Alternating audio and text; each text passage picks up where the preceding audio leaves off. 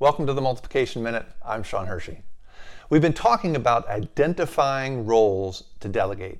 Last week we talked about using the power of paper, and this week we want to talk about using the power of prayer.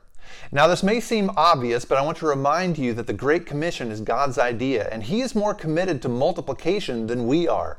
You know, He knows all of the wheres and hows and whens, but it's up to us to ask Him for His wisdom.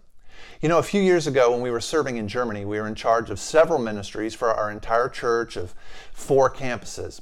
And while we were doing our best to lead and to delegate effectively, we were maxed out.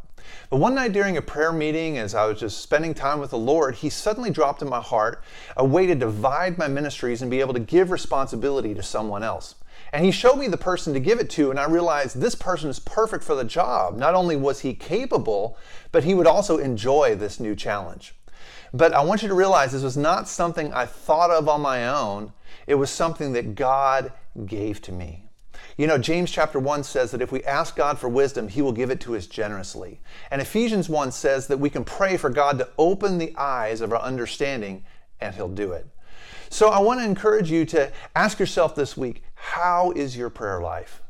You know, when was the last time you got alone with God and committed all of your works to Him and asked Him for the wisdom to get them done? So take some time this week to get alone with Him and to ask Him for these things. Spend some time praying in the Spirit, and God will give us the wisdom to be able to multiply the kingdom. So for more application in the scriptures, make sure to check out the show notes at mxmin.org and subscribe so you get the new episode each week. And we'd be thrilled if you'd share this with a couple of your friends. May God bless you as you multiply the kingdom wherever you are.